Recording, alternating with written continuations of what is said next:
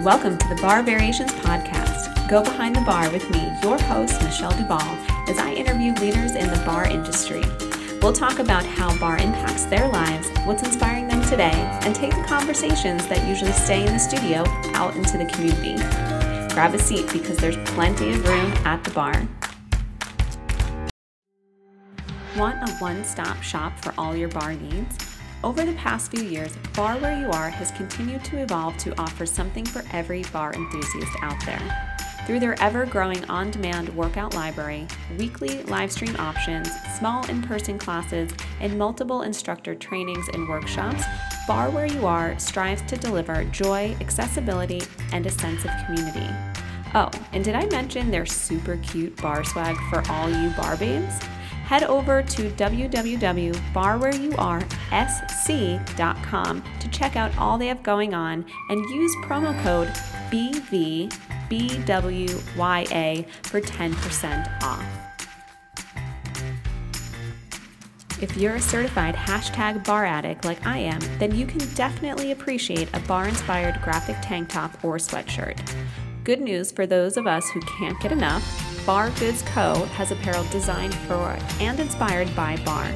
And if you need that extra little bit of motivation to get yourself to class, you'll be happy to know they use only the softest fabrics available to help you express your love of the bar world.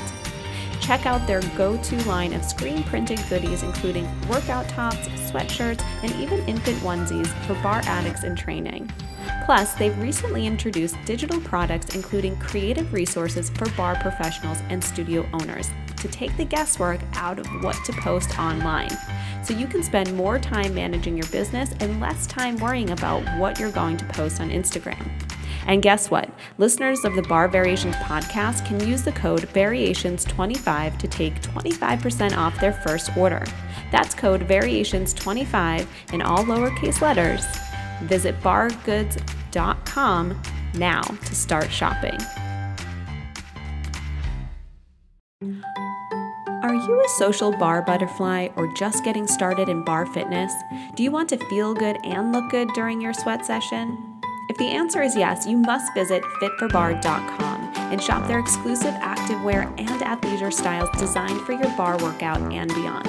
From hats to bar socks and everything in between, each piece from this female-owned boutique has been bar tested and approved from the best in the business. And with free domestic shipping, easy returns, and a buy now, pay later option, fitforbar.com provides an online shopping experience fit for a bar queen. So go ahead and treat yourself to some new apparel from fitforbar.com. You deserve it. Happy shopping. All right, Bar Variations podcast listeners, I've got a great exclusive deal for you. I know one thing for sure, and that's that we all have too many grippy socks in our closet, but we can't get enough. So the Point Studio has offered you, the listeners, a discount on their amazing grippy socks. They're the next best thing from being barefoot. You get 15% off your order with the code BARVARIATIONS. That's code BARVARIATIONS, all one word, to receive 15% off your next purchase at pointstudio.com.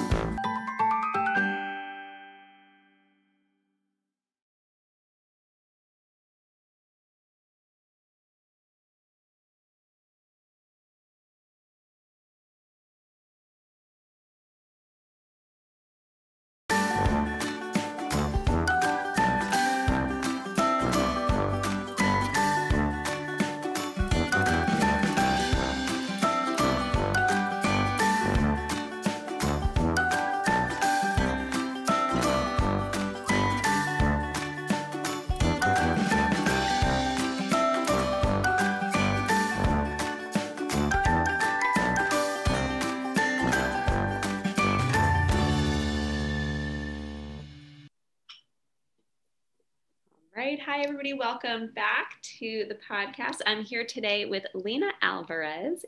Yay. Welcome, Lena. And thanks, Michelle. You are so welcome. I'm so happy.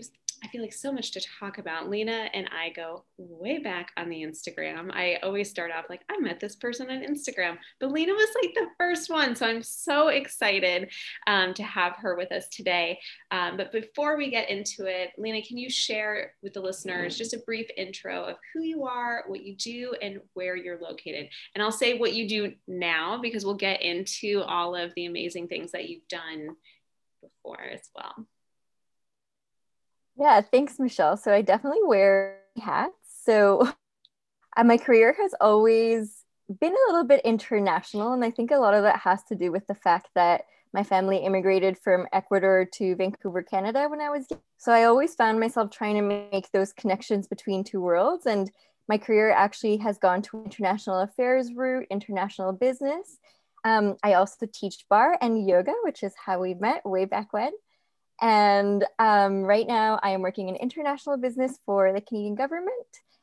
And what else do I do? Oh, yeah, I'm also doing a master's in strategic design and management at Design, remote from New York. So not in person for now, but remote. It will be soon. And yes, many hats is, I feel like an understatement for you. You're such a high achiever, go-getter driven person who is somebody that reaches out to the people that you want to connect with. And I will get into that later. So I'll try to go as linear as possible. As many of the listeners know, I can go off in many tangents. So we'll save that. So I'll start with the question that I ask everybody, since this is kind of maybe where it started for you and has led you into international business. But where did you get where did you start your own movement practice? You know, whether you were a young kid or if it came later in life. So it was really interesting. It was build a movement practice when I was younger because, like I mentioned, my parents were immigrants. So while a lot of my friends were on like soccer teams or, all sorts of teams, we couldn't really afford it. And I literally remember going to sleepovers at my friends' houses, and then I would go and like sit and watch their game the next day, but I would never play because I just wasn't on the team. And it also just wasn't really something that was at least in my family's culture. And I do think that it still needs to be built up a little bit more in Latin America, where I'm from. And then after that, when I got a part-time job, I was around 16 years old. And the cool place to hang out was the hot yoga studio. Like, I know that there's a lot of other cool places where teenagers can hang out, but being from Vancouver, that's a little bit of like a yoga city. That's where Lululemon started, for those of you that might not know. The hot yoga studio was actually the place to hang out. And, I used my money from my part-time job to go to the yoga studio all the time. I was there almost every day. And then slowly that's how I became introduced to like my own movement practice. But it wasn't something that I've done from the time that I was a child. It's so interesting that you say about the organized sports. I think a lot of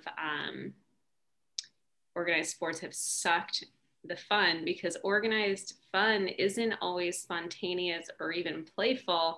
It can be exhilarating, the adrenaline and that, but I think there's something to be said for not participating in stuff like that, or seeing kind of the downside of it. It is expensive, and it's supposed to be, soccer, for example, or American football.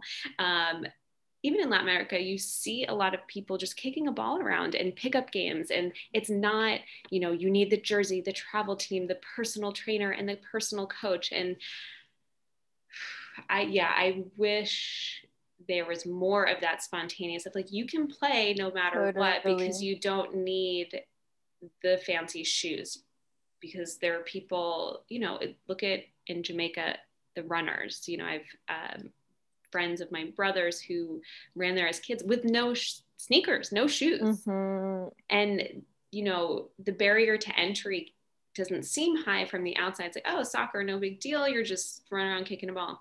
And then we've kind of commoditized it, made it into like perfection. I mean, that's the like devil-edged sword of living in North America, right? It's like that strive for excellence and then perfecting it, your craft, exactly. And then almost like to the death of fun. So, and that's also what happened too. Like as I got older and like, my family established themselves a little bit more, I also just started to tell myself, well, at this point, it's too late for me. Like I'm 11 now. I can't join these teams. Like these girls are on these like elite teams. I haven't even kicked a ball around other than gym class before. Like it's too late. So I never really made it into that.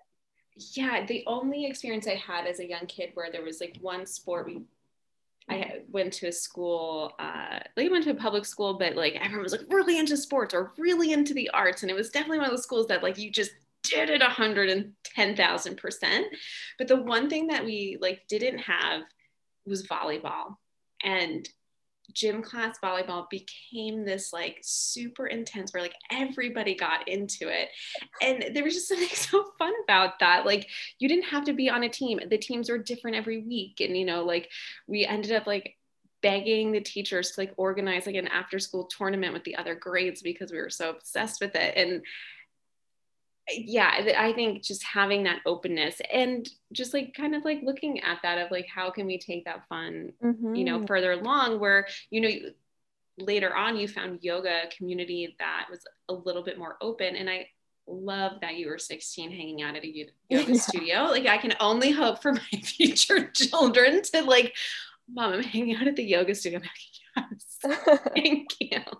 You can go all day long. You can go at every class. Like, why don't you get certified and then you can have a job and we can talk. And but I think that it's so positive. And you know, can you share a little bit about, you know, that culture in Vancouver that's so unique, especially for you to have been there probably at the very beginning of like when Lululemon was coming up and how that affected the yoga culture itself. So can you share maybe some kind of insider Vancouverian?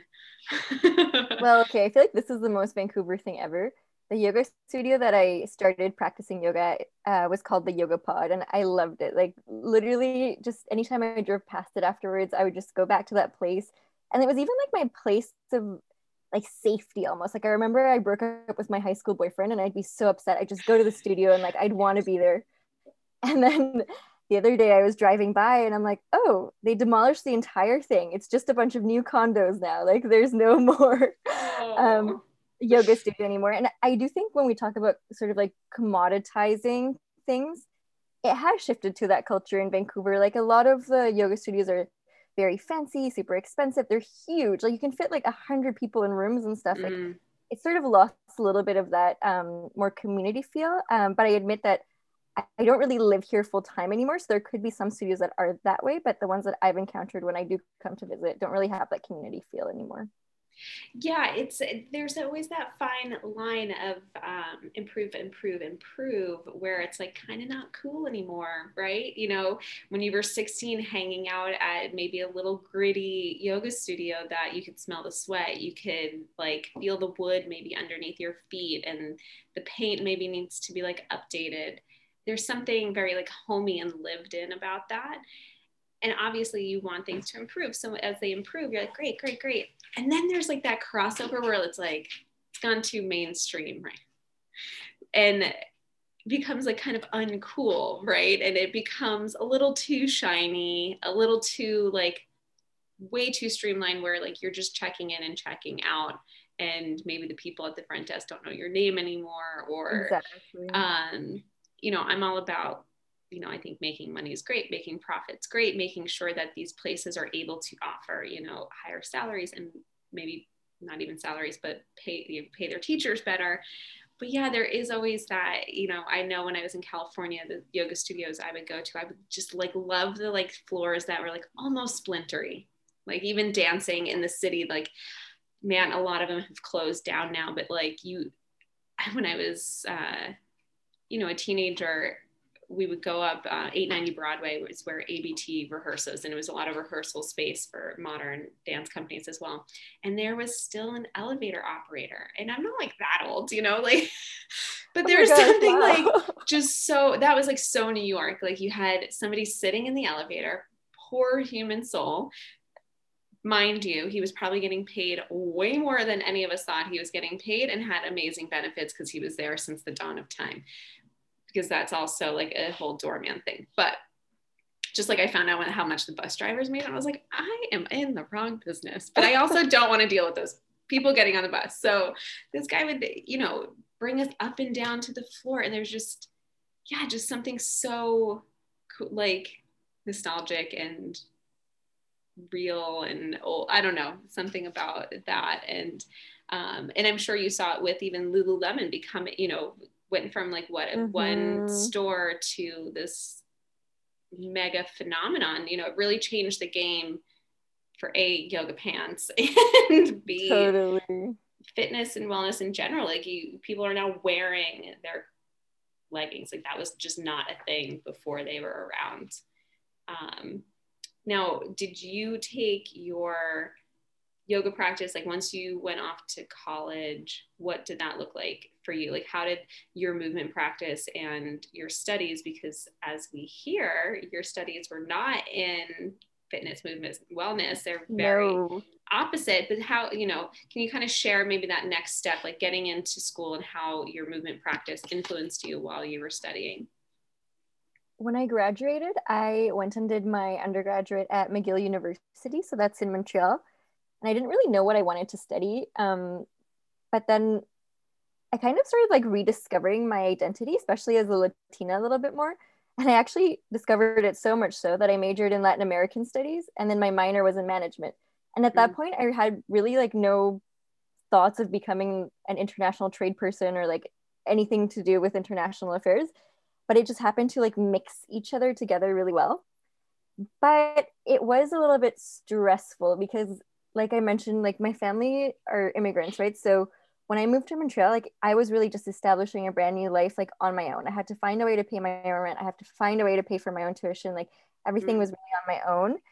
And I just like lost my fitness practice like fully. Like I would try to go to the school gym, but I've never really liked gyms, especially because I grew up with that like yoga studio environment. So for, I would say almost my entire undergrad life, I didn't really do anything at all. And I could feel it. I could tell the difference for sure.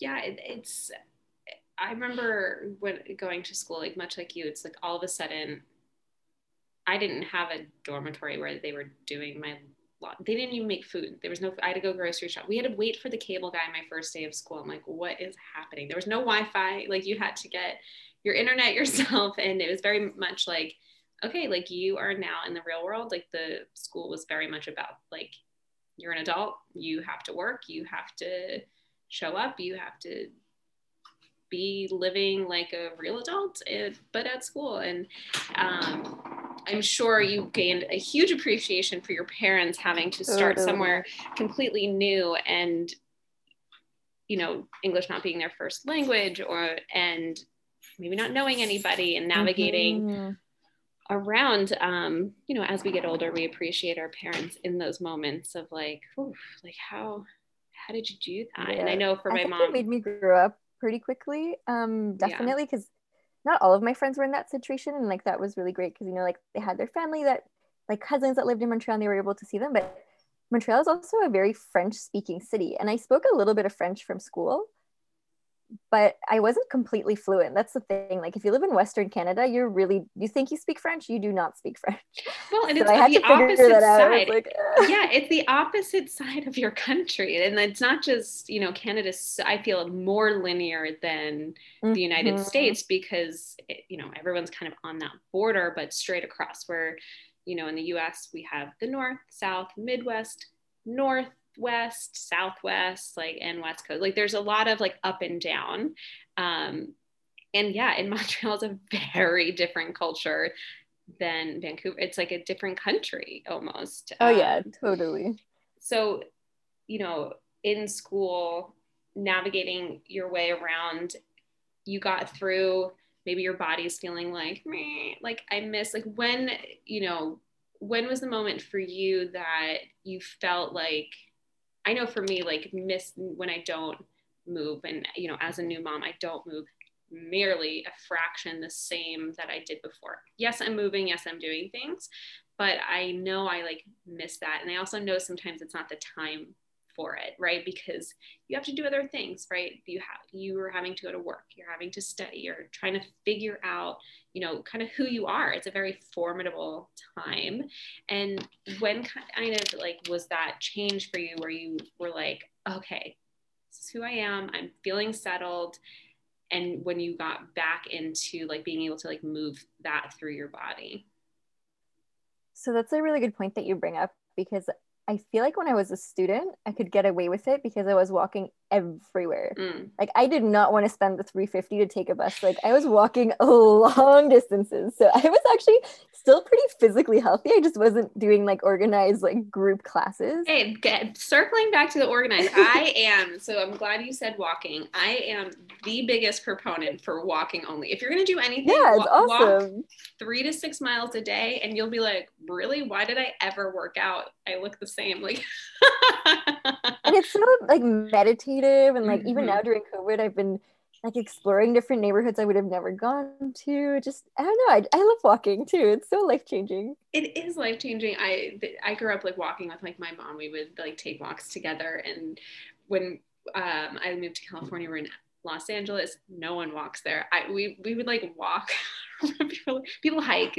They don't walk. They hike, but they don't walk down the street. And just and living in New York, that's what you do. And I have to say now with COVID, I haven't taken the subway, and it is nice to kind of rediscover your city on foot Mm-hmm. when it's nice out, by the way. But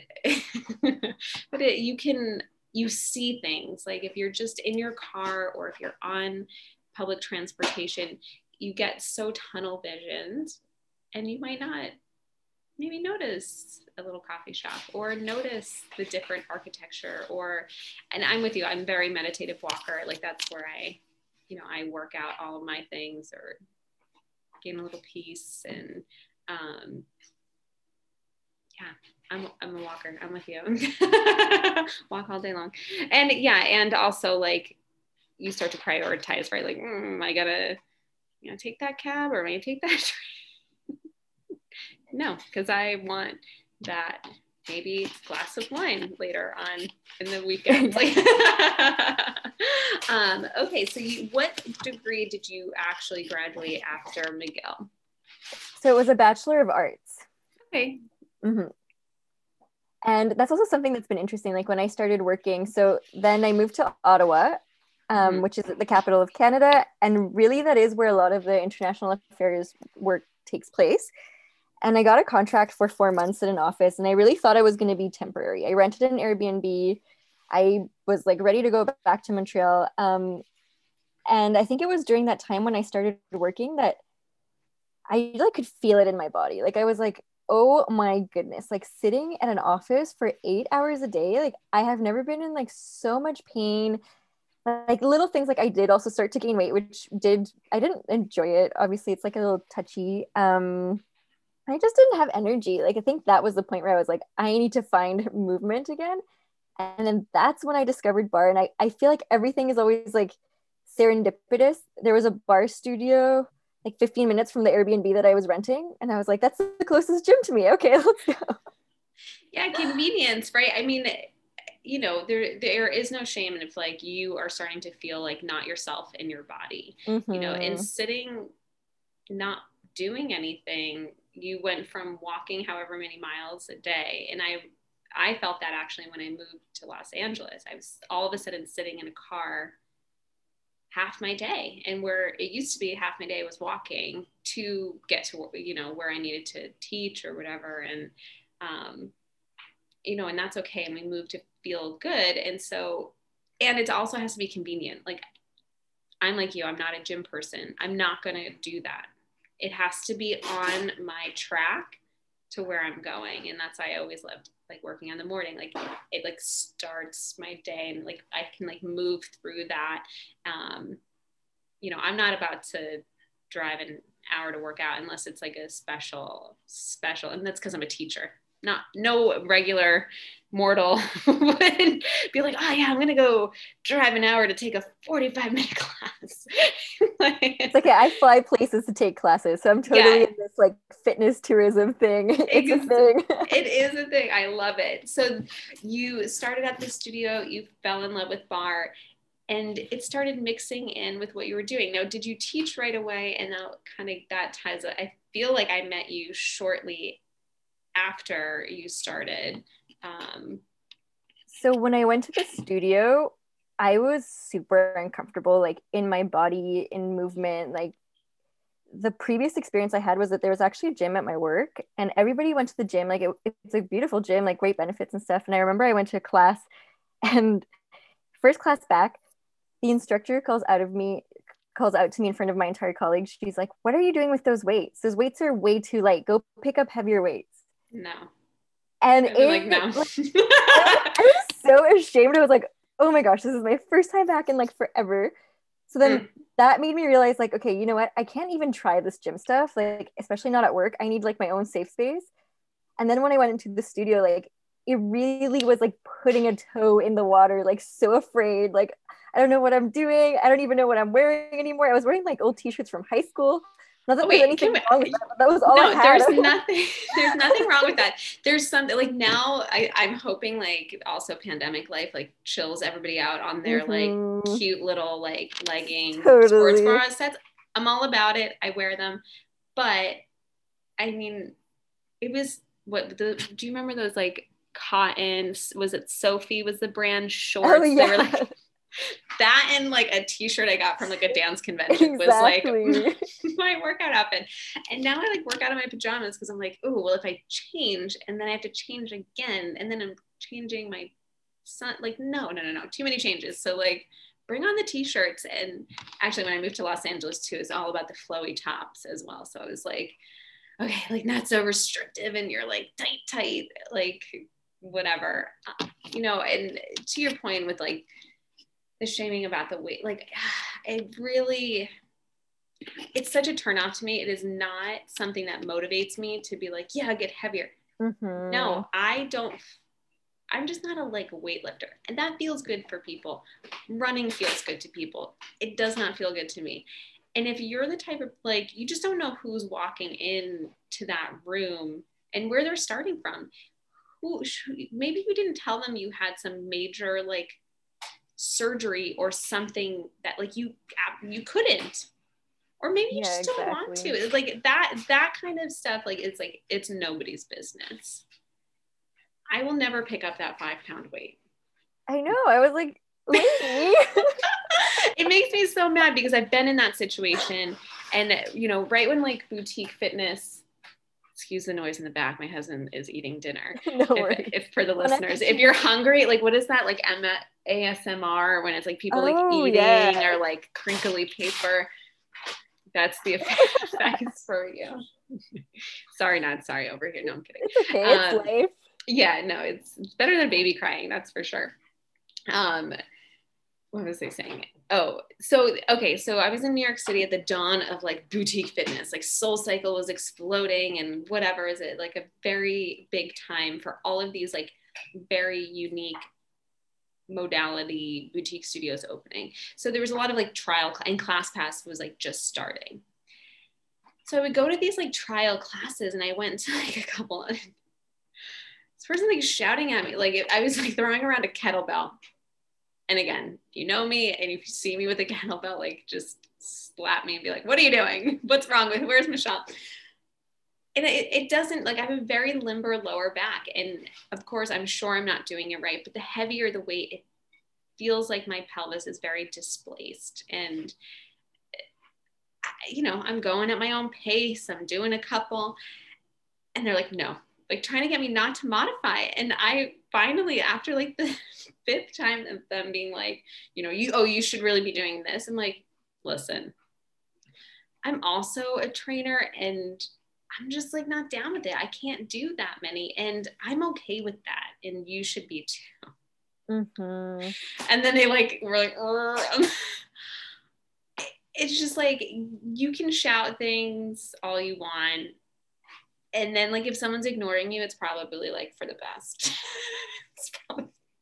But yeah, exactly. So what was that first experience like in the bar studio for you? So this bar studio, it used to be called the Daily Method in Ottawa, and now it's called Where I Thrive. And it is like the most welcoming place ever. Like everybody knows your name. When they came in, they're like, oh, it's your first time here. Let me show you where everything is. Like, this is where you put your mat. This is where the weights are.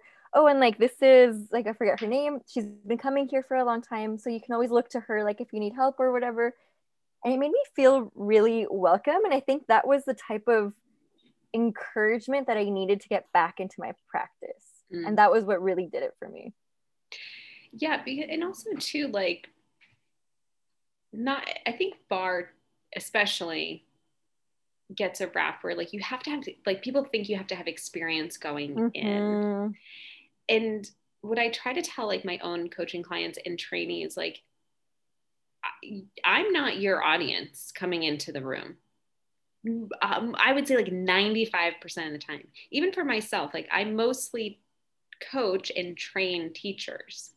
But when I'm teaching a class that's on a schedule, that is a totally, totally different crowd. And you have to teach that crowd in a different way. So to expect somebody to come from like a 9 to 5 sitting office job and to be like expected to crush on a certain level, it's, I don't think, very realistic. And then you run the risk of only inviting in a certain demographic, age group, fitness level. And that's fine if those are your peeps. Most of the time they're not your peeps. Like, you know, I would say like a strong intermediate to advanced is like really what you're going to get in general population. And like advanced would be like that low to lower advanced intermediate. And if it's not, it doesn't like feel warm and fuzzy, like coming in, they're not going to come back. You know, like if you're trying to like retain clients, like those little things are what matters. So I'm so with you, and it's nice, and it's shaped like the way you've moved through even your career. So to kind of like fast forward a little bit, we met because you started the Bar Jar. So could you tell everybody kind of what the Bar Jar was, maybe still is, or what it's turned into? And we'll get to that as well. But yes, if you could tell everybody what Bar Jar is, and I'll kind of fill in some gaps afterwards. So I think this was about a year into going to the bar studio like all the time. I was just like, oh my gosh, my life has changed, because I had been on that huge hiatus of movement. And I really, after that experience, I started to doubt if there was like a place for me in movement at all. I was like, oh no, the weights are not heavy enough for me. Like there's no room for me here. But like you always say, there's what's he saying? There's plenty of room at the bar. Yes. Yeah. So I definitely felt that. And then I was like, I need to tell everyone about this. So community has always been really important to me. And I feel like this is like the reoccurring theme of like immigrating here. When I was a kid, like we didn't have family here. Like we had to find community. And a lot of the times that was like other immigrants. And like I remember the older kids of other immigrants like babysitting me so my parents could go to work. Like, you know, community has always been super important. And that's when I decided to start the Bar Jar, that was really around featuring different people doing bar, teachers, making it friendly for beginners, and just kind of dispelling any myths that it was like exclusive and that people didn't belong. I love that. And, you know, community is, you know, as people start to hear more and more of your story, it's like, that is like, I think your running theme through everything that you do. And it's, you know, your experience growing up has totally shaped where you've gone. And what I love so much of how we connected is it was because you reached out for help and support, and you sent a DM. And I know that's so hard, like when you don't know somebody, or if you're new to a community and you don't know anybody, I'm really shy that way, surprise, surprise, but I am like reaching out to people. It does take like a pep talk for me. And it's like almost like doing the like new version of like a cold call, you know, or like cold DMing people like, hey, I really like what you're doing. Or, you know, I just started this thing and I kind of need help and I don't know where to go. I'm all about that. I was so excited. And it was like the beginning of when I started Bar Variations. And I know like I was so impressed by you and what you were putting out there. So can you remember? Yeah, it was. I had my audition to finally audition to become a teacher, which honestly, like, that was beyond my wildest dreams. I was not a teacher person. Like, I just started moving again. And I was like, Michelle, can you please give me advice? Like, I don't even know what I'm supposed to do with the music. Like, what do I do? And that was the first time we spoke. I just reached out being like, do you have any tips for me? I'm like, and if anyone's listening, like reach out. I am always answering, and I love that. I think if somebody is able to like put themselves out there, that they're also the type of person that's like going to do even greater things, because you're already taking that step to put yourself out there and commit and to share, and then to be willing to receive and learn, and also willing to like share that with others, and put yourself out for others and help others. So can you tell us, the listeners, how putting yourself out there and making those cold connections in order to make them, more warm contacts and develop relationships has made a difference, in your work life and maybe even in your teaching life? Yeah, definitely. I think it's really helped in helping other people. Like, I know, as silly as that sounds, usually I'll reach out because like I have something that I potentially need help with, but then it always circles back and people can come back to me and count on me. And I think that's really what's the most important thing. And then also in terms of like building up a community, specifically with bar, people know that I do bar, so they start to reach out to me. Like even colleagues are like, "Hey, we have a team building activity. We know that you teach bar. Like people really like your classes. I now teach at that gym where the scary teacher told me to pick up the weights." Full circle. You've just totally like wrapped it in love, and you're like, I will change this place. I love it.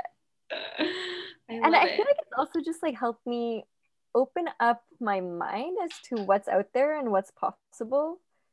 Because whether we like it or not, we live in bubbles. Like I was even thinking during the pandemic, afterwards, like if offices stopped existing and all of a sudden you're sitting at a desk with like a business person, like I don't know, a paramedic that's like preparing before their shift or something, and then like a bus driver or something.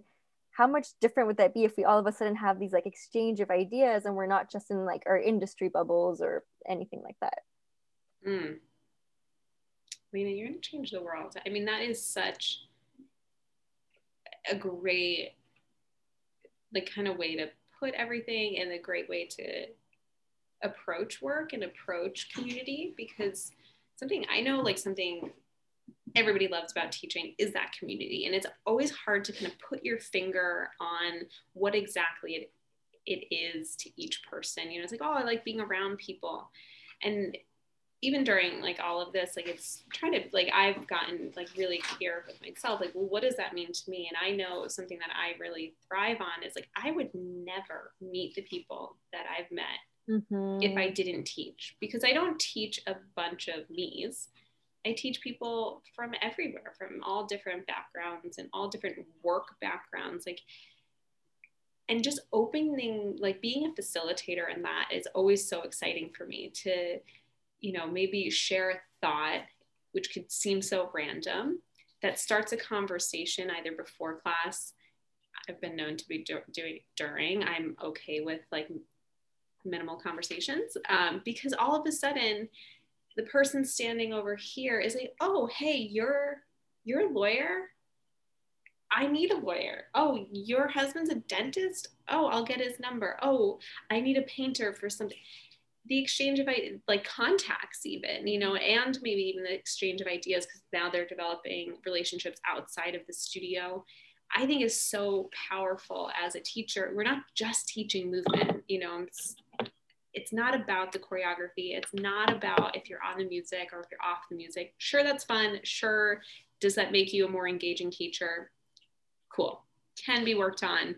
But it's the act of us standing there, holding that space, like yoga. That's something I took my own yoga practice. Like, how am I trying to have these people move through space, maybe like be able to organize in their own mind, or to connect with others, or to look at things differently or themselves differently.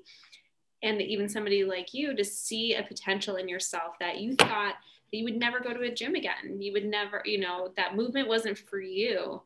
And here you are now in front of the class holding that space. And so great.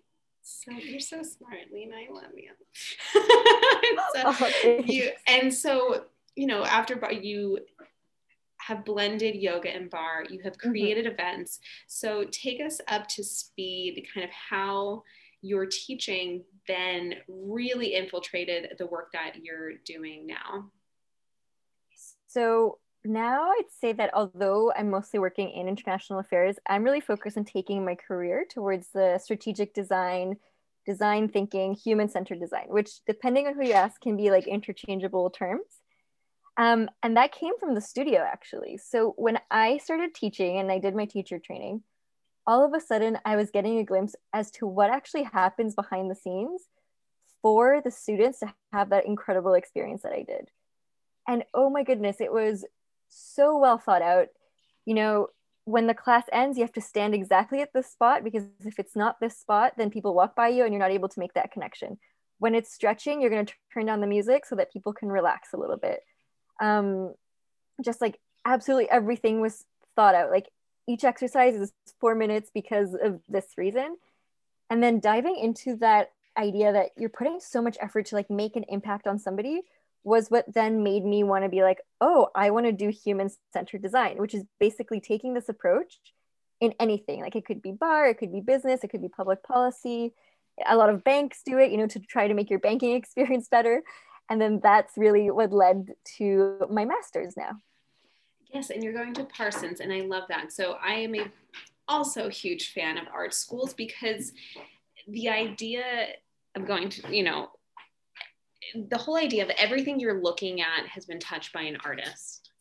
And circling back to like commodifying things or going corporate, there's still an artist behind that design and that experience. And it's just something that, you know, I'll call them pedestrians. That's what we used to call them at college, like these mere pedestrians that have no idea that this glass or this doorknob was touched by somebody that maybe has passed through a school like this or this school specifically. And, you know, people like you are shaping and changing the world in such a positive way that really hones in on the local feeling of just hyper local impact that really makes a global impact. You know, the intimacy with your pen, your keyboard, you know, the way you organize programming for your business or your office or management team. That kind of design, that thought that to me is like game changing. You know, everyone was like obsessed with IKEA when IKEA first came to the US. Well, because it was so strategically designed to be like simple, except if you're trying to put it together yourself.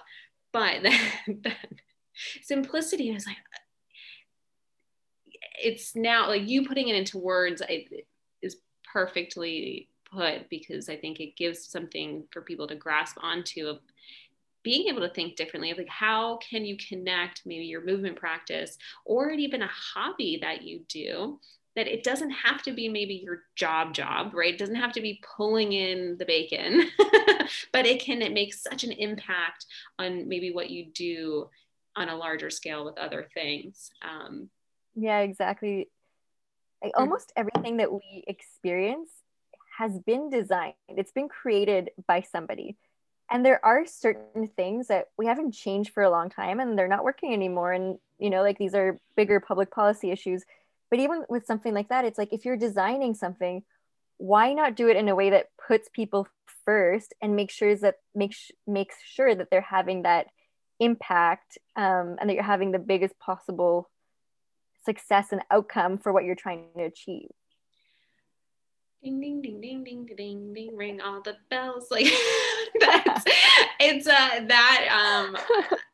quote that, whoever's listening, quote that, because when we think about impact, and I always say like I want to do the work that makes the biggest impact. I don't necessarily want to be like hustling all the time, teaching 1,000 hours in order to, you know, make an impact on my wallet or make an impact to others. And you know, because impact is such a big word, we think that, or a heavy word, we think that we need to be doing 1,000 things or, you know, doing more or whatever. But, you know, making an impact in your community, I know a big trend now is because we're all online and we're Zooming and we're connecting with so many people across the world. Can you kind of share maybe your thoughts on impact and community, the impact and community on the global scale and the local scale? Yeah, so there's this idea called something that's like glocal. So it's like global but local. And I really do believe that it's almost like marketing, right? It's like you want to find your niche and like reach those people as much as possible before you're like, oh, I'm going to sell to the entire world. And I feel like it's the exact same thing for impact as well, because you also have to consider what's within your circle of influence. And for a lot of us, that's super different. Like my circle of influence is completely different than like Selena Gomez or something, you know? And that's okay, but I'm still able to have an impact on the people that I interact with day to day. And a lot of the times it comes down to just listening and slowing down. And I find that that's something that we're not very good at. And I admit that's like a skill that I've been working on more and more, because a lot of the times we assume that we know what people need and we assume that we're able to help just by seeing someone or seeing the surface level situation. But when you really listen, when you ask the right questions, when you stop making things about you and you make it about the other person or your clients or whatever it is, then you're going to get somewhere like really what I like to call juicy of what actually needs to happen and the change that needs to happen. Mm. Everyone take a pause, listen to that. I get questions all the time. How do I get clients? How do I get more clients? How do I get more followers? How do I do? And it starts with reaching out to the person that you feel connected with in an honest, genuine way, the way we connected. Hey, I need help. I'm looking for this. It takes time to listen. Totally. It takes time to build. And, there's like a quote like, it takes 10 years to be an overnight success. So the whole notion of going viral or like all of a sudden your class has like a crazy wait list. Like, who is that actually serving? Yeah, exactly. I don't like if you can't talk to somebody that took that class and have them be like, I feel like that really touched me. Like I really feel like my life is a little bit better because I took it. Then in my personal opinion, that is just a vanity metric. It is not a measure of success.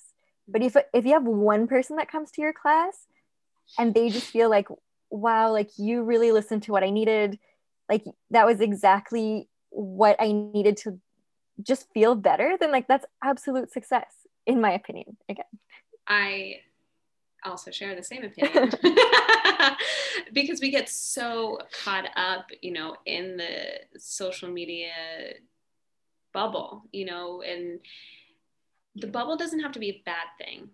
And realizing who's in your real life day-to-day bubble, who's in your quarantine, who are the people around you that you're still able to connect with or that you connect with every day, you have to go back and focus on those people. Who is actually showing up, and are you showing up for them, or are you on to the next person or the next group that you want to attract? And so finding, it's funny because niche used to be like the big word, like find your niche. And now it's like, share your story. Well, that's your niche. Your story it's just different, in my opinion, different wording for this, selling the same thing. It's not bad to be focused. Now you don't have to go out and have this crazy, like, I teach bar underwater with a snorkel and a tube. Like, you don't have to do that, but you have to know specifically like what are the things that are important to you, for you, the community, and that local community. You were holding events for your local community that reached people other places, in your corporate office, in your international affairs, you're reaching the ripple effects that you have should, in my opinion, go beyond what you know. You don't have to know that, right? The vanity of it, of like knowing the impact that you're making. I would rather be the person that like is told when I'm like 80 years old, like have somebody come back to me 10 years from now and be like, listen, you said this thing and it like changed this for me, or it like really spoke to me, or it like is what I needed in that moment of my life. I don't need, I don't think the instant gratification of being like viral or be, packing your class and whatever. And then the next day, like, yeah, your studio closes and then what? Are they following, are they still with you? Are you still with them? So you're so smart. I love it. I'm inspired. I'm like, yes. Now you're starting grad school. How do you envision kind of the next phase for you in relation to bringing these ideas that you've learned in your movement practice into your design practice? So something else that I love to do is mixing things. So one of the events that I had for the bar jar was called Love Who You Bar and Know Who You Are. So I taught a bar class, and then my friend Laura Debbie, who's a coach, she did sort of this values-based coaching initiative.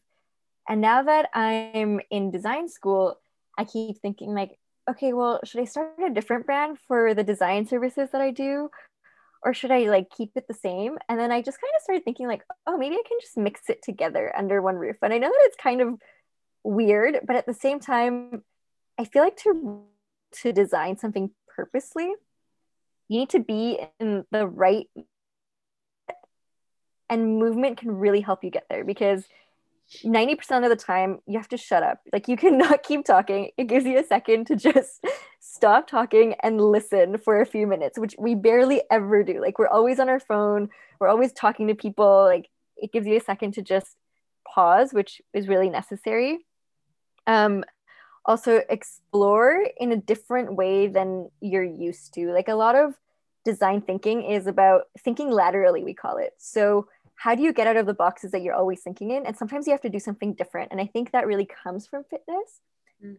So in the future, I really want to figure out a way to combine both, either through like a workshop that's a bar class first and sort of like design jam to work through a problem, or even it's like, I rent a big studio space, and yes, like during a certain, I have my desk up, we're offering like design services, but at some point the desk clear away and people could come in and actually move their body. So that's my like 20-year, so that would be so cool vision. But again, I feel like so many things are unwritten and I'm excited to see what happens.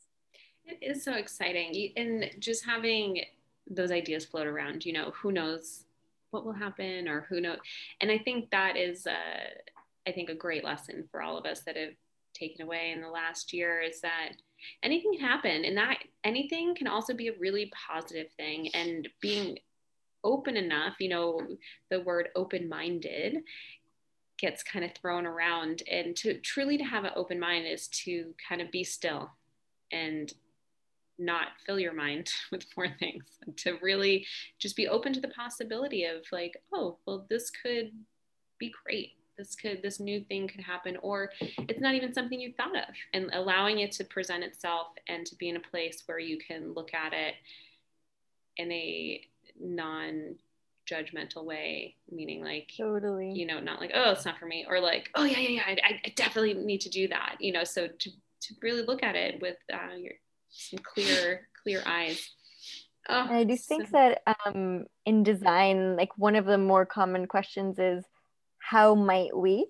So, around any sort of problem that you're facing, it's always like asking yourself, like, how might we imagine a new way of teaching bar classes or something like that? But the most important part of that for me is the might. And I think that's what being at a more arts-oriented school has helped me develop, is this idea that there can be a ton of possibilities and you can let them all coexist and just like let them sit. Like it's so stressful trying to narrow down what you're going to do with your life, what you're not going to do with your decision to make is, just let it sit. And then eventually you'll be able to choose a direction or not. And if it doesn't work, you can go back to it. And I really do think that, letting it sit and letting the might and the maybes linger is really valuable. It's very freeing. Yes, we did not, in my dance conservatory, we did not learn it that way, but those values were the same, of the possibility. Mm-hmm. You can do this, or how about this, when we're doing improv and we're doing composition, and allowing it to exist in the same space and choosing what's right for you is really freeing, but also really freeing to be okay with all of that other stuff existing there. Maybe someone else wants to choose it that way. Maybe it's like this way, and that's when things really begin to develop and expand, because we can't do it all ourselves, right? We know that as well. And so your path is going to help someone else's path blossom on another side, because they're going to look at what you did and say, hey, how might I add that influence into my own work? And how might that change things for me? I think that's a super powerful statement. And I'm going to use that down, because now I'm like, ooh, you put the words onto it. And, I'm excited for you to go to an art school, having experienced it myself. It's, I know the classes I took outside of my dance classes were super impactful for me and made me look at things completely different and the best ways, and something really funky about it. And then you're just like, yes, everyone needs to go to art school, because it's very freeing. It's very freeing and it's open. like becoming a new person. It's like, honestly, I did not sign up for this. I did not sign up to become a new person. I thought I was just gonna step in and learn this like 1, 2, 3, 4, 5 process. And it's been completely different. Like I've only been in one semester so far, and I'm like, whoa. Yeah. It is mind-blowing when you have just that, I can only describe it as freedom and challenge of who you think you are, what you think you're doing, How you think the world is too. how you think the world, like, and then being like, that's infused in my own trainings, and someone's like, can I do this? I'm like, sure, why not? And being able to ask people those questions. And it's not so like, oh, do whatever you want. Yeah, you know what, do whatever you want, I don't care. But like, also, can you answer that why not? Can you answer that, well, why, if you did it this way, how would that affect this? And where could you go from here? So you just keep presenting yourself these like problem solving questions. And then you step back and you're like, wow, look at what I just made, or look at what I just did, and or what I created by just challenging myself and asking, and really like being open to possibility and creativity. And it's, even though I teach a formula as well, my training, you've been there.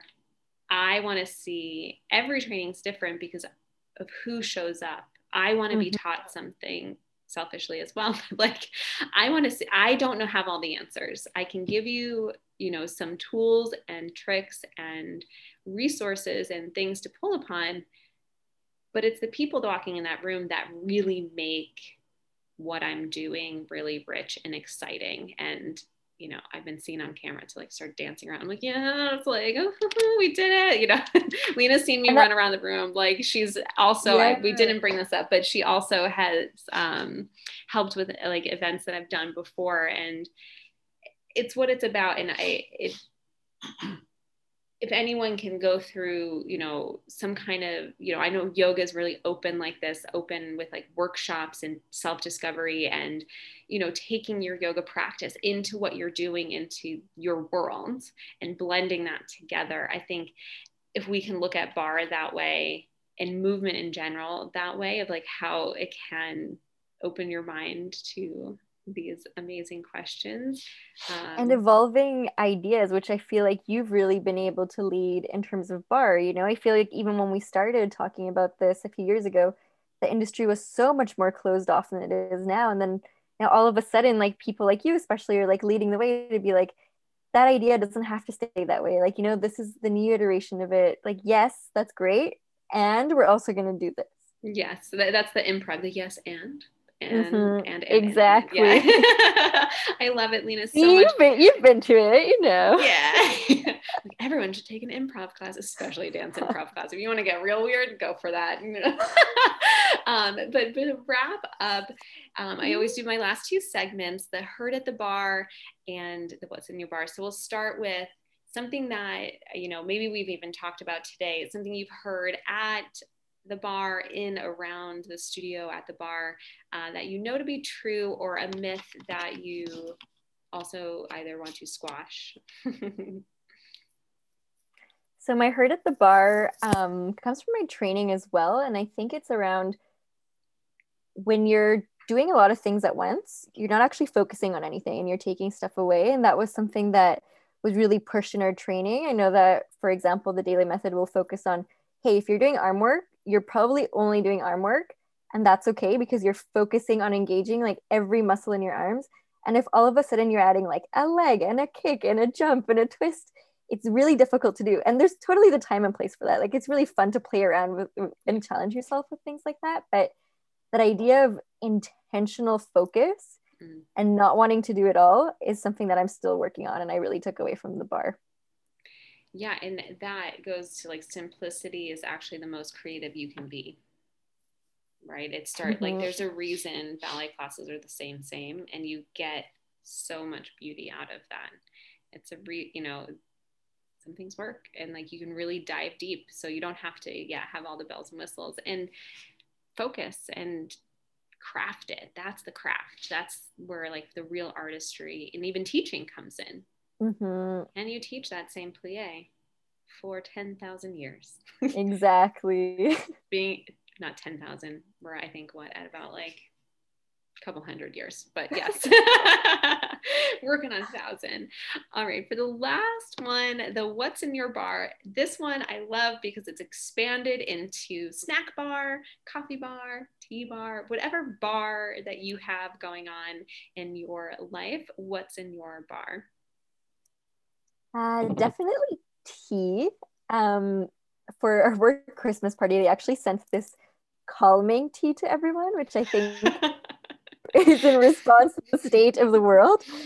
Again, kind of going back to like rituals and diving deep into something. I found that I really enjoy just making myself a cup of tea before bed, and usually it'll be chamomile or lavender, some sort of calming tea like that. Ritual. I am a tea person as well. Because we all need it. I love that's great that you're like, and everyone needs some calming tea. Like, happy holidays. Take this calming tea and don't come back until you finish it. Just drink all of the tea, please. Please. Well, I could talk for hours with you, Lena, and thank you so much. Can you let everybody know how to find and follow you so they can be on this journey with you? Yeah, absolutely. Thanks, Michelle. So you can find me on Instagram at Lena. And I'm also pretty active on LinkedIn as well. If you want to find me, my name is Lena Alvarez, and I'm really happy to explore design and design thinking and how you can level up creating impactful experiences for your clients anytime. So please do reach out, talk about that. Amazing. Thank you so much. Thank you, everybody, for tuning in. If you'd like to write into this podcast, send an email to info@barvariations.com. You can follow us all over social media at Bar Variations, and you can also visit the website at www.barvariations.com, where you can find show notes, archived episodes, and more. Subscribe to this podcast on Apple Podcasts, Google Play, Spotify, and wherever you get your podcasts.